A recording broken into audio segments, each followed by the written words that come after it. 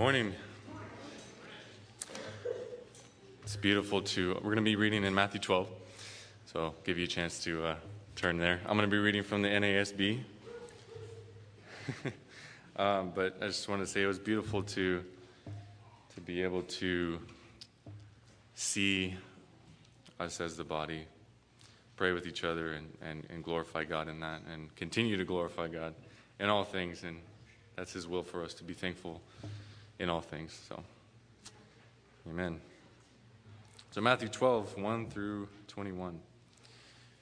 At that time, Jesus went through the grain fields on the Sabbath, and his disciples became hungry and began to pick the heads of grain and eat. But when the Pharisees saw this, they said to him, "Look, your disciples do what is not lawful to do on the Sabbath." He said to them, "Have you not read what David did when he became hungry, he and his companions? How he entered the house of God, and they ate and consecrated the consecrated bread, which was not lawful for him to eat, nor for those with him, but for the priests alone.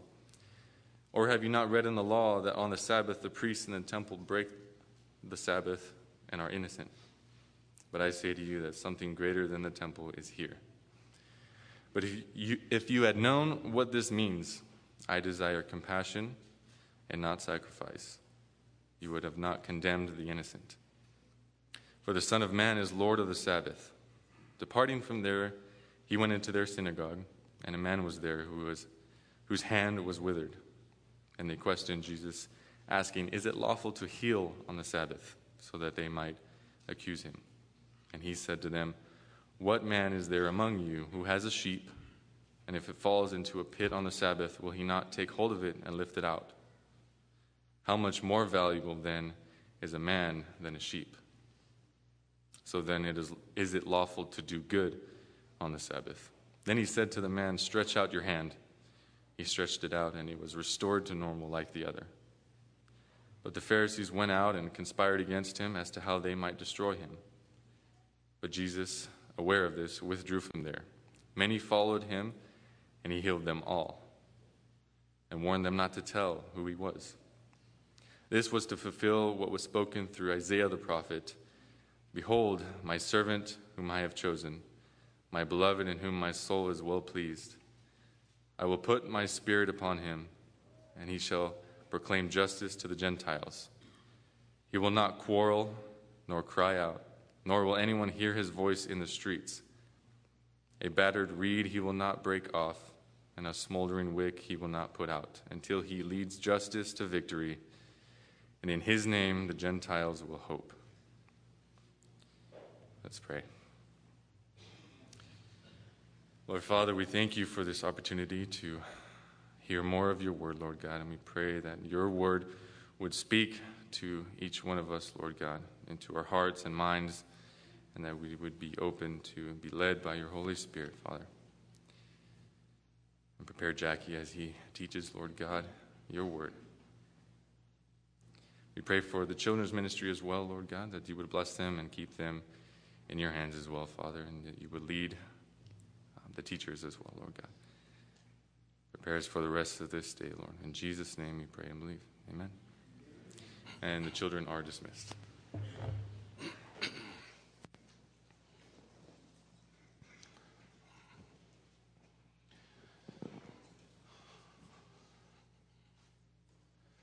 Have fun, guys.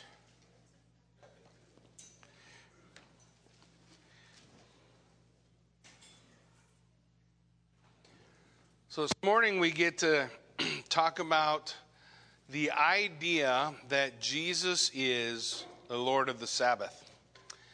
And one of the things we want to keep in the forefront of our minds, if you remember earlier in the book of Matthew, Jesus was Lord, if you will, over the forgiveness of sins. Similarly to that story, Jesus made the proclamation. You guys remember, "My child, your sins are forgiven you." And everyone was aghast. And Jesus said, "Well, is it easier to say, 'Your sins are forgiven you,' or 'Rise up and walk'? But so that you may know that the Son of Man has the power to forgive sins, rise up and walk." Similarly, in this story, you have Jesus making the same declaration that the Son of Man, he is Lord of the Sabbath. And it's interesting why he would say this, and part of our understanding needs to come from what the Sabbath is all about. So in Genesis chapter 2, the Bible tells us that after 6 days of creation, God rested.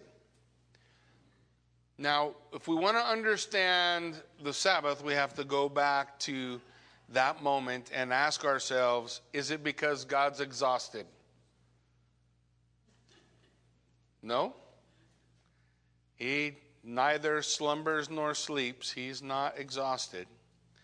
So when God rested, if we want to understand what's going on contextually with the Sabbath, God paused to enjoy, reflect on, and celebrate what he had done. So for those who follow the Sabbath, we ought to follow those same ideas. We ought to pause to enjoy, reflect, and celebrate on what God has done in our lives. Now, for them, as we look at Scripture in the Old Testament, the Torah gave us certain laws about the Sabbath. These laws about the Sabbath include everyone should cease from work. Now, when we talk about that idea, you need to remember God promised them double on the 6th day. So on the 7th day, they could rest. Now, unless you were greedy, you could easily take what God had provided for you and take the time to pause and enjoy and reflect and celebrate what God had done. Then the Lord said, those who profane the Sabbath must die. Those who won't take 1 day in 7 to enjoy, reflect, and celebrate on what God has done were to be cut off from among the people. It should not be shocking to us. What would be shocking is that we don't spend 7 days pausing to enjoy, reflect, and celebrate what God has done. 1 day in 7, that wasn't crazy. Plowing and harvesting would cease. No fire was to be kindled in the homes. No work. Just focus on the things God had done in your life. In Nehemiah and Jeremiah, the idea was developed to stop carrying wares, because what would happen is Sabbath was just an excuse to have a garage sale. So they said, no carrying wares. Don't pack up your stuff, walk out to Main Street, set up a booth, and sell your stuff. Because Sabbath was a day set aside to enjoy God, reflect on what he's done, and celebrate what he's done. But there were legal activities that were a part of the Sabbath, and we have to remember those. Military campaigns. You guys remember Jericho? You remember how many days they marched around? That means they were marching on what day? Military campaigns were excluded. You know what else was excluded? Marriage feasts. You know what a marriage feast would last for? 7 days. Crazy, huh? Dedication feasts. Now, a dedication feast would set aside the normal Sabbath, but a dedication feast would have 2 high holy days, usually at the beginning and the end, which would act as Sabbath days when they were celebrating the feast. If you were visiting a man of God, you could set aside the rules of the Sabbath. The changing of the temple guards, they never stopped guarding, even on the Sabbath day. The priests in the preparation of the showbread, we'll talk about that a little bit today. They never stopped preparing the showbread. It was prepared on the Sabbath day. Sacrifices were offered, and the priests were working in those sacrifices even on the Sabbath day. So the duties of the priests and the Levites, they continued.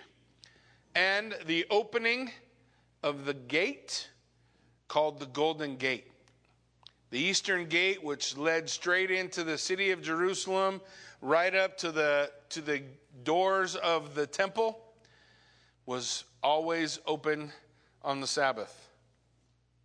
Messiah is going to walk through that gate.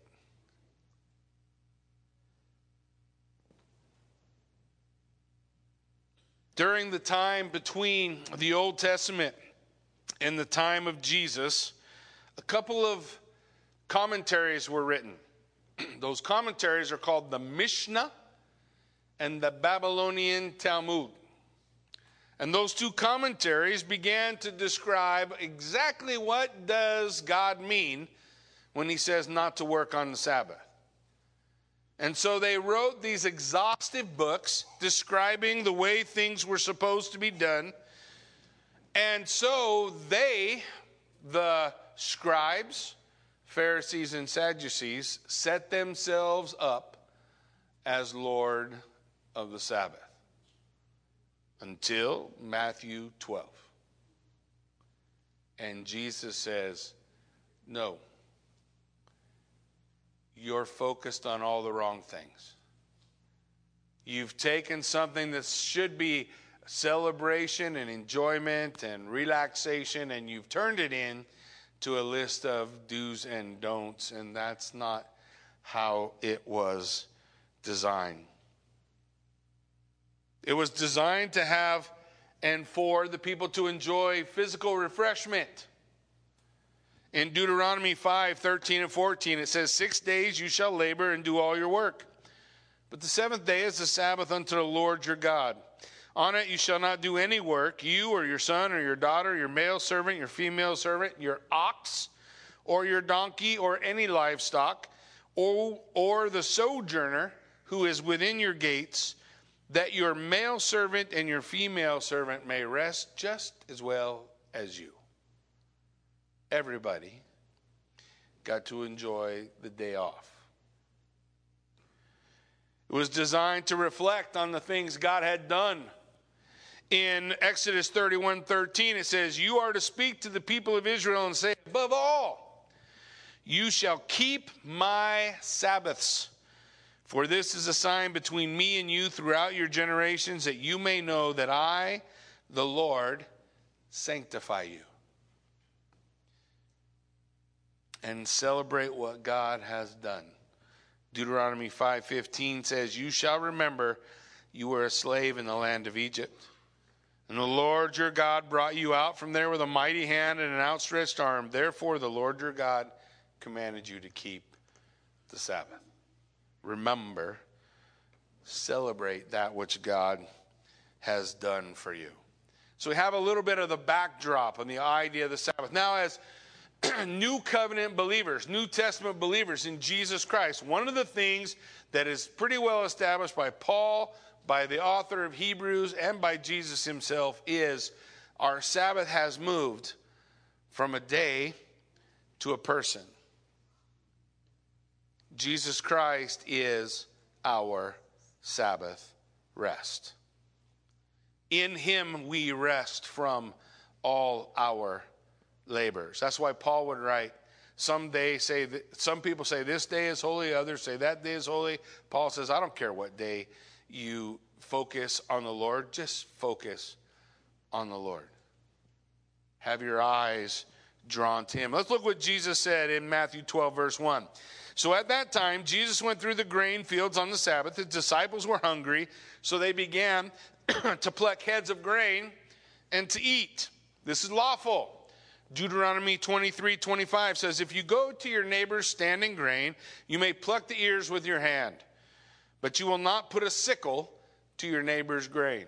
So you couldn't go harvest his grain, but passing by, if you were hungry, if you had need, you could take the head of the grain and you could thrash it between your hands and eat. So we have the Pharisees watching and waiting. Verse 2, but when the Pharisees saw it, they said, look, your disciples are doing what's not lawful on the Sabbath day. It's what's not lawful according to the Mishnah and the Babylonian Talmud.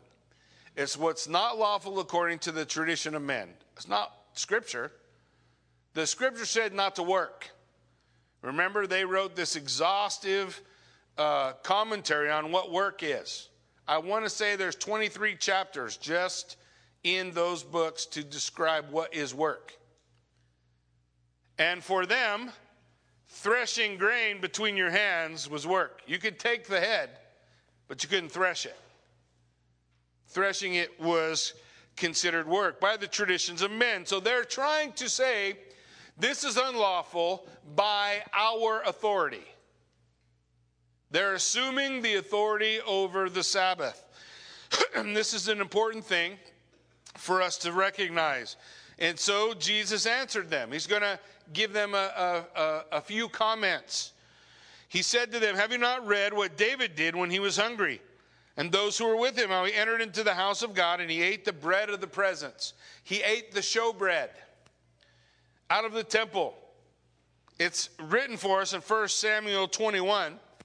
In 1 Samuel 21:6 we read, so the priest gave him the holy bread, for there was no bread there but the bread of the presence, which is removed from before the Lord to be replaced by hot bread on the day in which it was taken. So as Jesus is referring to this, he says in verse 4, Matthew 12, remember how he entered the house of God and ate the bread of the presence, which is not lawful for him to eat, or for those who were with him, but only for the priests. Now, there's a point Jesus is making. We'll see as he goes through the next several comments. But his point is this. And there is someone here greater than David. David did what was necessary. So it was need took place over ritual. Need is established to take place over ritual. David was able to do that. Now, some would say, well, that's David. But the emphasis is here on the idea that Jesus is greater than David. Look at verse 5. Or have you not read in the law how the Sabbath, the priests in the temple profane the Sabbath and are guiltless? Now, I'm going to tell you what's implied. And there is someone here greater than the priests. So the priests profane, right? There was exception for the priests. They were to continue their work during the Sabbath day. And so this idea, the third one is coming up in verse 7.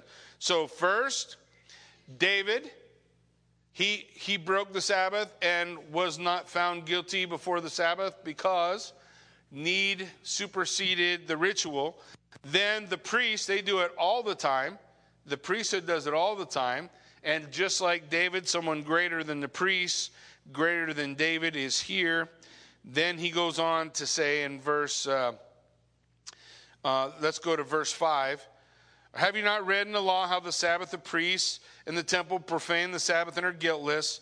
Verse 6, I tell you something greater than the temple is here. So Jesus is establishing his authority. Much like the Son of Man had authority to forgive sin earlier, now the Son of Man is saying, the way this argument is put together, he's saying he is greater than David, than the priests, than the temple.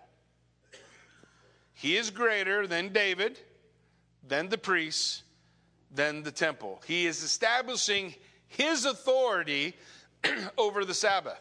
Who wrote the law of the Sabbath? The Bible tells in Exodus, a finger of God wrote on tablets, right? God wrote the 10 commandments, of which the commandment to remember the Sabbath day to keep it holy is one. Who's the author of that law? The one who is standing before these men. And he is declaring himself to have authority over that law. You remember when we did the Sermon on the Mount, he said, you have heard it said, you shall not commit murder. But I say to you, you have the Word of God in flesh providing authoritative commentary on the Word of God. His authority supersedes the authority of those who are gathered there. So he's saying, I am greater than the temple. Now, in the Gospel of John, he's going to make this declaration.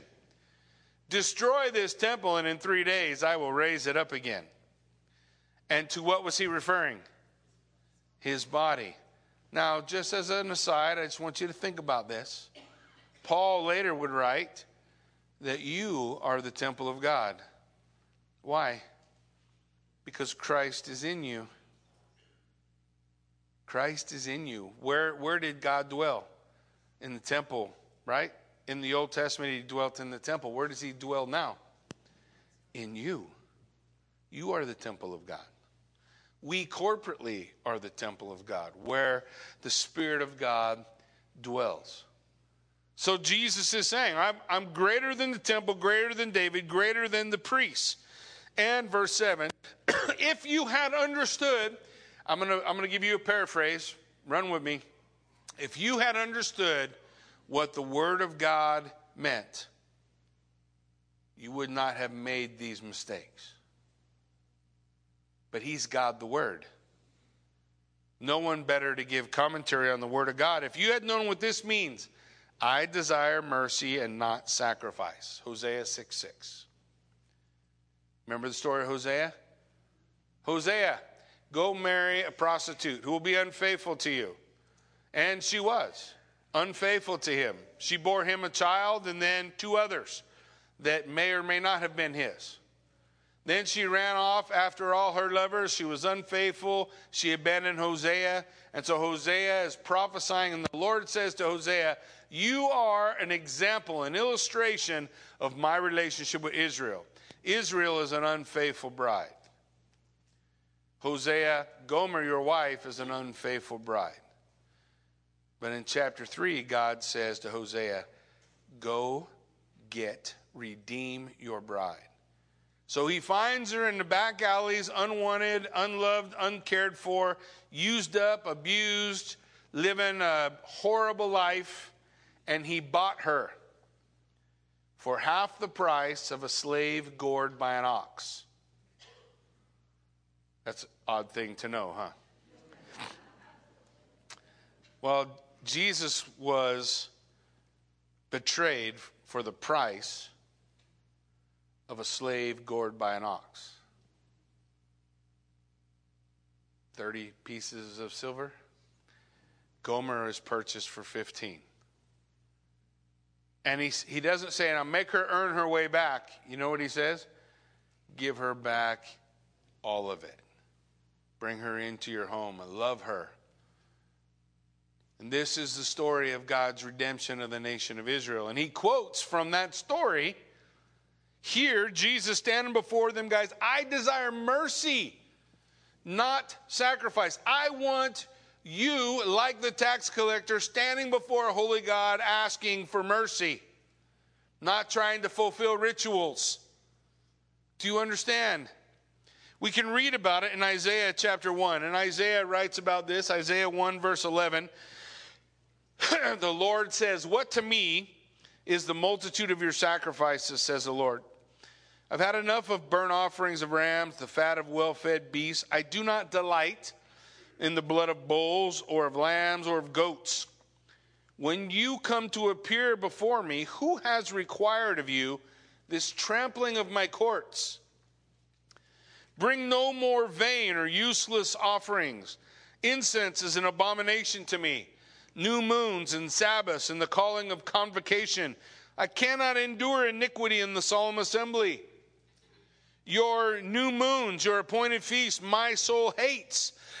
They have become a burden to me. I am weary of bearing them. When you spread out your hands, I will hide my eyes from you. Even though you make many prayers, I will not listen, because your hands are full of blood. Wash yourself. Make yourselves clean. Remove the evil of your deeds from before my eyes and cease to do evil. Learn to do good. Seek justice, correct oppression, bring justice to the fatherless, plead the widow's cause. Call out for mercy. How are we made right before a holy God? Isaiah, in the year that King Uzziah died, I saw the Lord high and lifted up. His train filled the temple. And Isaiah looked at the Lord and said, woe is me, for I'm a man of unclean lips, and I dwell in the midst of an unclean people. Lord, have mercy on me. And so they took a coal from the altar and touched his lips, and the Lord declared, your sins are purged. I desire mercy, not sacrifice. Ritual, the point of ritual is not that which satisfies God. There was a time in the history of Israel, they were just going through the ritual. And God's like, I don't want the ritual, I want your heart. I want the reality. I want what you honestly and truly and really have to give. And so the Lord wants this response. So Jesus, when he's discussing this, he's saying, don't you understand what it means? Haven't you read Hosea? I desire mercy, not your sacrifice. I want mercy. The Lord declares that if you will bid him to forgive you, he will forgive you. But if you come to do ritual, I'm going to do this, I'm going to give 1,000 goats and 2,000 bulls, and I'm going to set aside every day as a Sabbath day where I can focus on him, but you never have forgiveness of sin, the Lord is declaring, what are you doing? The ritual is not the thing. The ritual is not the reality. And why is it that Jesus can say this? It's in verse 8. Matthew 12:8. For the Son of Man is the Lord of the Sabbath. I'll tell you how the Sabbath works. What did he tell us just previously? You know, the chapter 11 and chapter 12 are not spread apart by years and years, right? Come unto me, all you who labor and are heavy laden, and I will give you rest. Why? Because I am the Lord of the Sabbath. I'm the place you go for rest. We could wear ourselves out with all the ritual, couldn't we? All the ritual, doing things as an effort to draw near to God, when what God wants from you is a plea for mercy. Lord, have mercy on me, a sinner. What did the tax collector say? Lord, have mercy on me, a sinner. What did the other guy say? The Pharisee. You don't think he was full of ritual? All he could say is, I'm so thankful that I'm not like that guy. Lord, thank you for not making me a dirtbag like that. But the dirtbag's the one who went away justified. I desire mercy, not sacrifice. Learn what this means. But you have the guys who are the ones who wrote the book about what the Sabbath is all for. And so they're going to put the test before him. Now, we've talked about this before. The time when Jesus is walking on the earth, there's never been a time like it. There's never been a time where Jesus did things and the apostles did things nobody else has ever done. If that doesn't fit into your theology, I'm sorry. But nobody else has done what they did. In a moment, Jesus is going to take a man with a withering hand, and his hand is going to be made right instantly. We pray for healing, and oftentimes the healings we pray for take time, right? And I'm not denying that that's not the power of God moving and working. God has his purposes. But we don't see legs grow back. We don't see legs that were never used for the lifetime of a person suddenly have strength in them to stand. You ever seen legs no one's ever walked on? You know what they look like when you're 30-something years old? But Jesus said to that man, do you want to be made well? And he was made well. And he stood. Jesus did incredible things.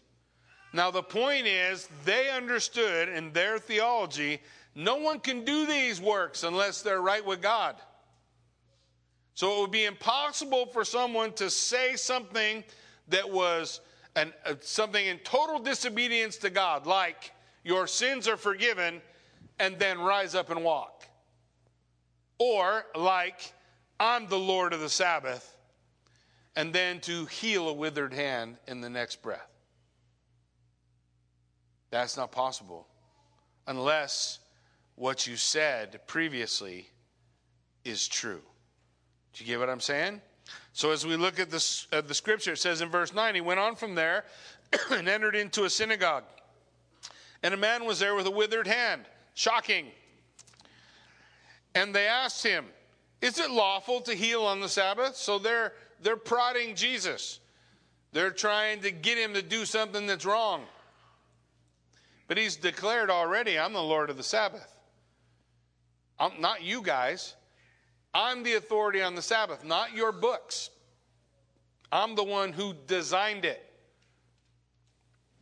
And so he declares to them, it says at the end of verse 10, they said, is it lawful to heal on the Sabbath? So that they might accuse him. They've set this man up as a pawn. Verse 11, he said to them, which of you has a sheep, if it falls into a pit on the Sabbath, will not take hold of it and lift it out? The scripture declared that this was lawful. It was lawful to take your animal out of a pit. Now, is the animal going to die in the pit? Probably not. It probably would survive overnight, and then you could take it out the next day. But the scripture said if your animal fell into a pit, you could bring it back.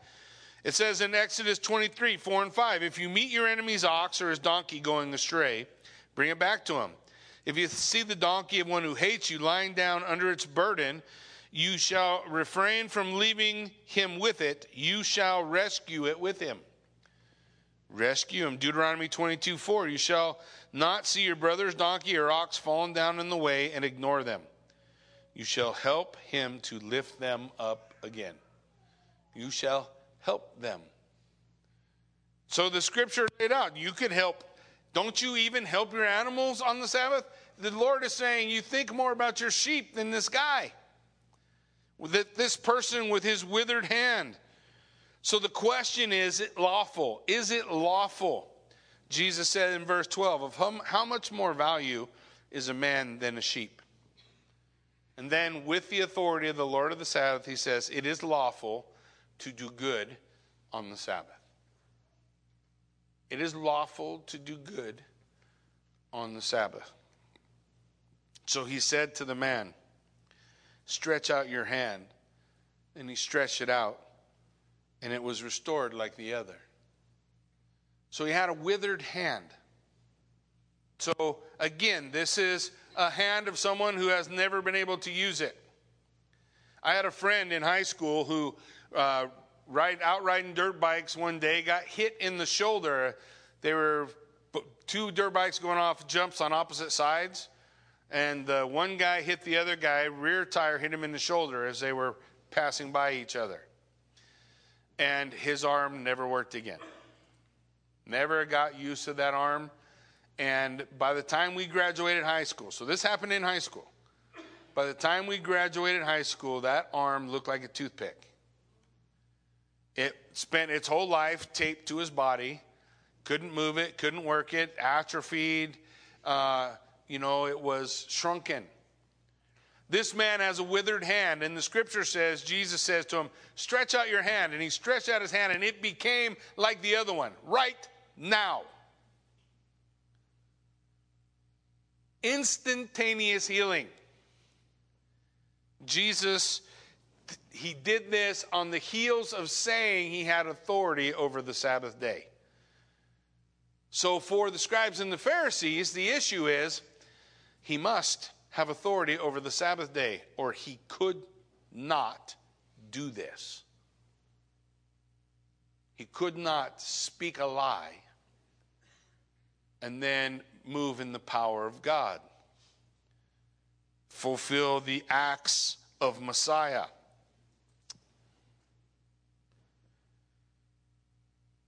The point is, the miracle demonstrates exactly what he is saying, and it confirms Jesus' lordship. Which is easier to say, I am Lord of the Sabbath, or stretch out your hand and be healed? But so that you would know the Son of Man is Lord of the Sabbath. Jesus does this work. And in doing this healing, Jesus is saying, you have no authority here. Now think about how that resonates with the men who have had all the authority for so long. Do men who have had authority for a long time like being stripped of their authority? What's it say in the very next verse? In verse 14, but the Pharisees went out and conspired against him how to destroy him. Immediately they started talking about how to kill him.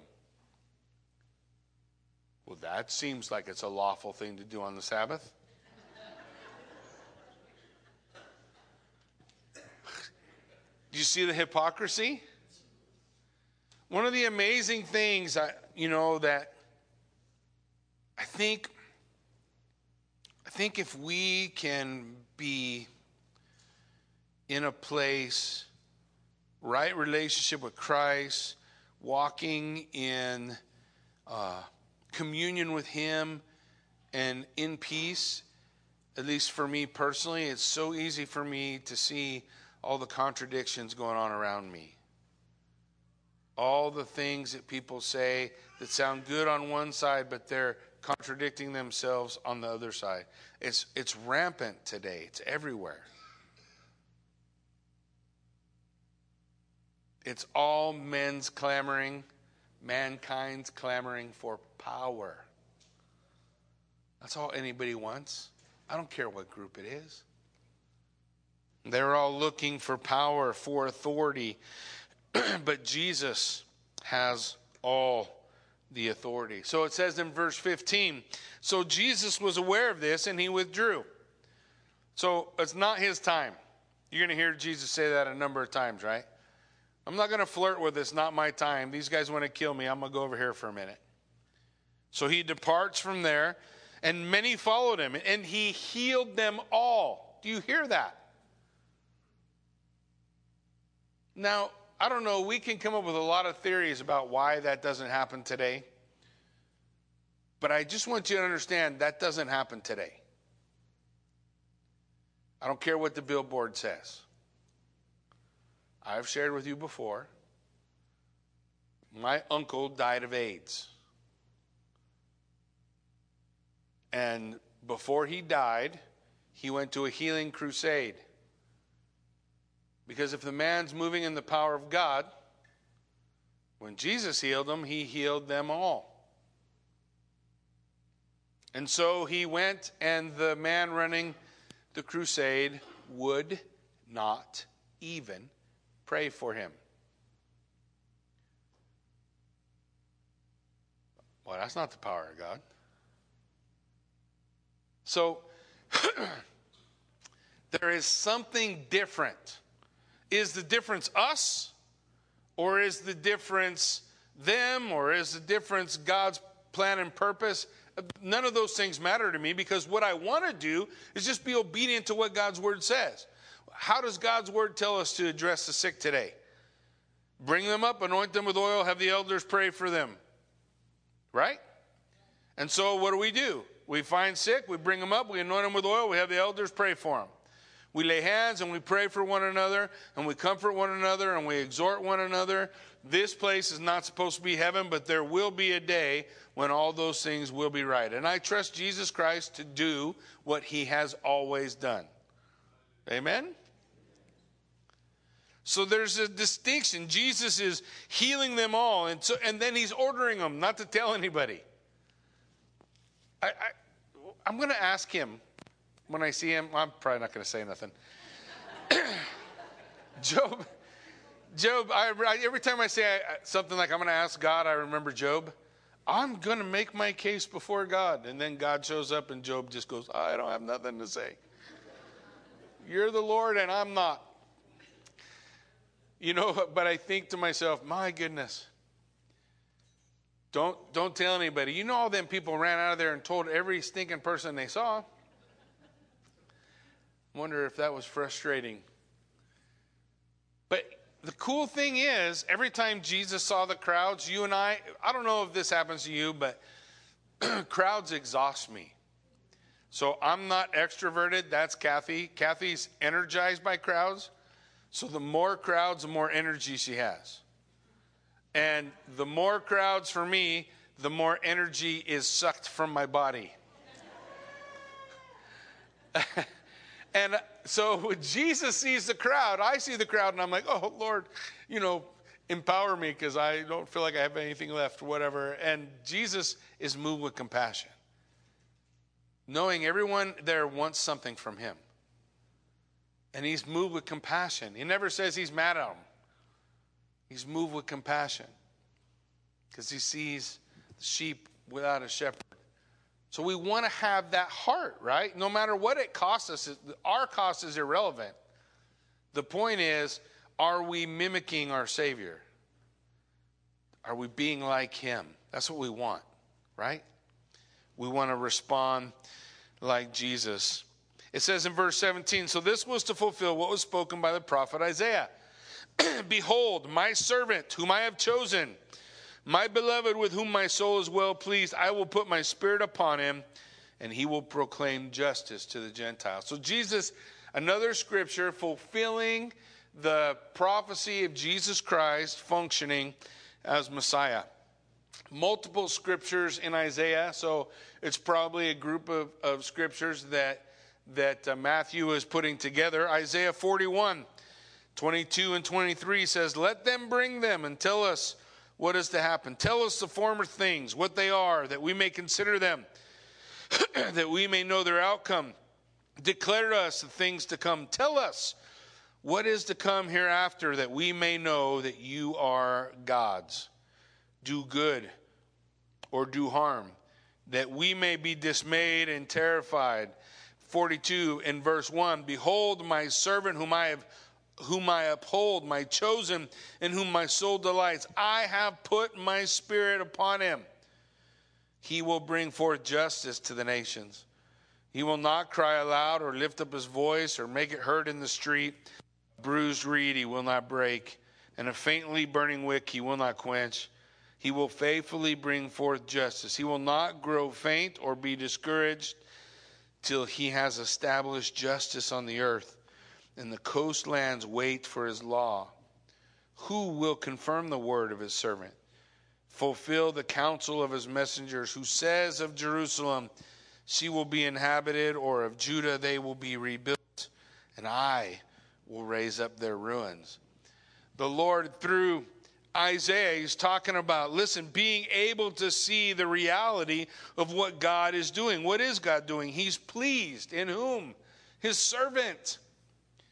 Isaiah 53 is called the prophecy of the suffering servant. Now, once upon a time, Israel saw that as her Messiah. Today, Israel sees that as themselves. That Israel, the Jew in the land of Israel, is the suffering servant. But if you read Isaiah 53 and you don't see Jesus on the page, you don't have eyes. Lord is pleased. This is my servant. I have chosen him, my beloved, in whom my soul is well pleased. And my spirit is upon him. The fulfillment of Isaiah 61. And he will proclaim justice to the Gentile. He's going to make a way, light unto the Gentiles. In 19 he goes on, Matthew 12, he will not quarrel or cry aloud. He will not, nor will anyone hear his voice in the street. A bruised reed he will not break, a smoldering wick he will not quench, until he brings justice to victory. And in his name the Gentiles will hope. In the hands of Jesus, the battered reed is not discarded, but restored. And the smoldering wick is not put out, but rekindled. Like Hosea 6:6, he is in the business of redemption, of redeeming that which is lost. This is what the Lord of the Sabbath has come to do. Now the people are going to turn their face. The leadership, at this point, things are going to shift. we're going to have a lot more antagonism toward Christ and desiring to destroy him. But the message from Jesus in Matthew 12 is clear. I, the Son of Man, the one who sits next to the Ancient of Days in Daniel chapter 7, verse 13. I, the Son of Man, have been given all authority in heaven and on earth. Authority to forgive, authority to heal, authority to teach you what it is to find peace. So come unto me, all you who labor and are heavy laden, and I will give you rest. But that rest does not come through ritual. That rest comes through relationship. And that relationship is predicated by one simple action. Lord, have mercy on me, a sinner. And he will justify you. He will forgive you. The Bible calls it repentance. The message that Jesus preached was repent and believe. Turn, change your direction, turn to Christ, and he will give you rest. Amen? Why don't you stand with me? Let's pray.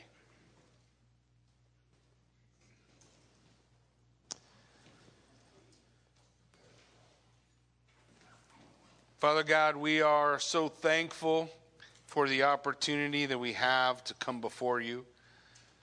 So thankful to bring you honor and glory in the things that we say and do. For you indeed are the Lord of the Sabbath. You're the one who describes how man can come to his rest, that we might be able to enjoy the Lord, that we would be able, as we enjoy him, as we draw near to his presence, we would also enjoy some peace, that there would be peace for us, Lord, in your presence, that we would have an opportunity to reflect on the things that you've done. You have saved me. You have forgiven me. You have healed me. You have set me free. And we'll be able to celebrate what God has done. For a believer in Jesus Christ, every day is a Sabbath day. And God is not saying that we say that so that we never reflect on him or draw near to him, but that we would recognize he's worthy. He is worthy of our reflection and our enjoyment and our celebration. He is worthy that we might draw near to him. For he will draw near to us. He is the amazing and holy God.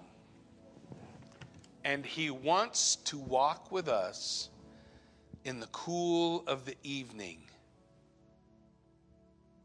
So the Sabbath would begin at nightfall, 6 p.m., reminiscent of those walks Adam would take with God in the garden in the cool of the evening. And it would end in the cool of the evening the next day. Jesus said, man's not made for the Sabbath. The Sabbath is made for man, and he is our Sabbath. We find rest in him. We find everything that we need in him. And now unto him who is able to do abundantly above all we can ask or imagine, according to the power that works in us through his Holy Spirit. He is able. I hope today you know him. You know his peace. You have a relationship with him, not built on ritual, not built on some kind of idea of how we're going to please God in the sacrifices that we make, but that we would understand what it means when God says, I desire mercy. That we would come.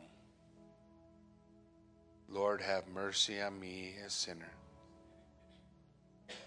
And we would experience the peace that Jesus Christ gives. So, Lord, be glorified, be magnified in this place. We give you praise in it all, in Jesus' name. Amen.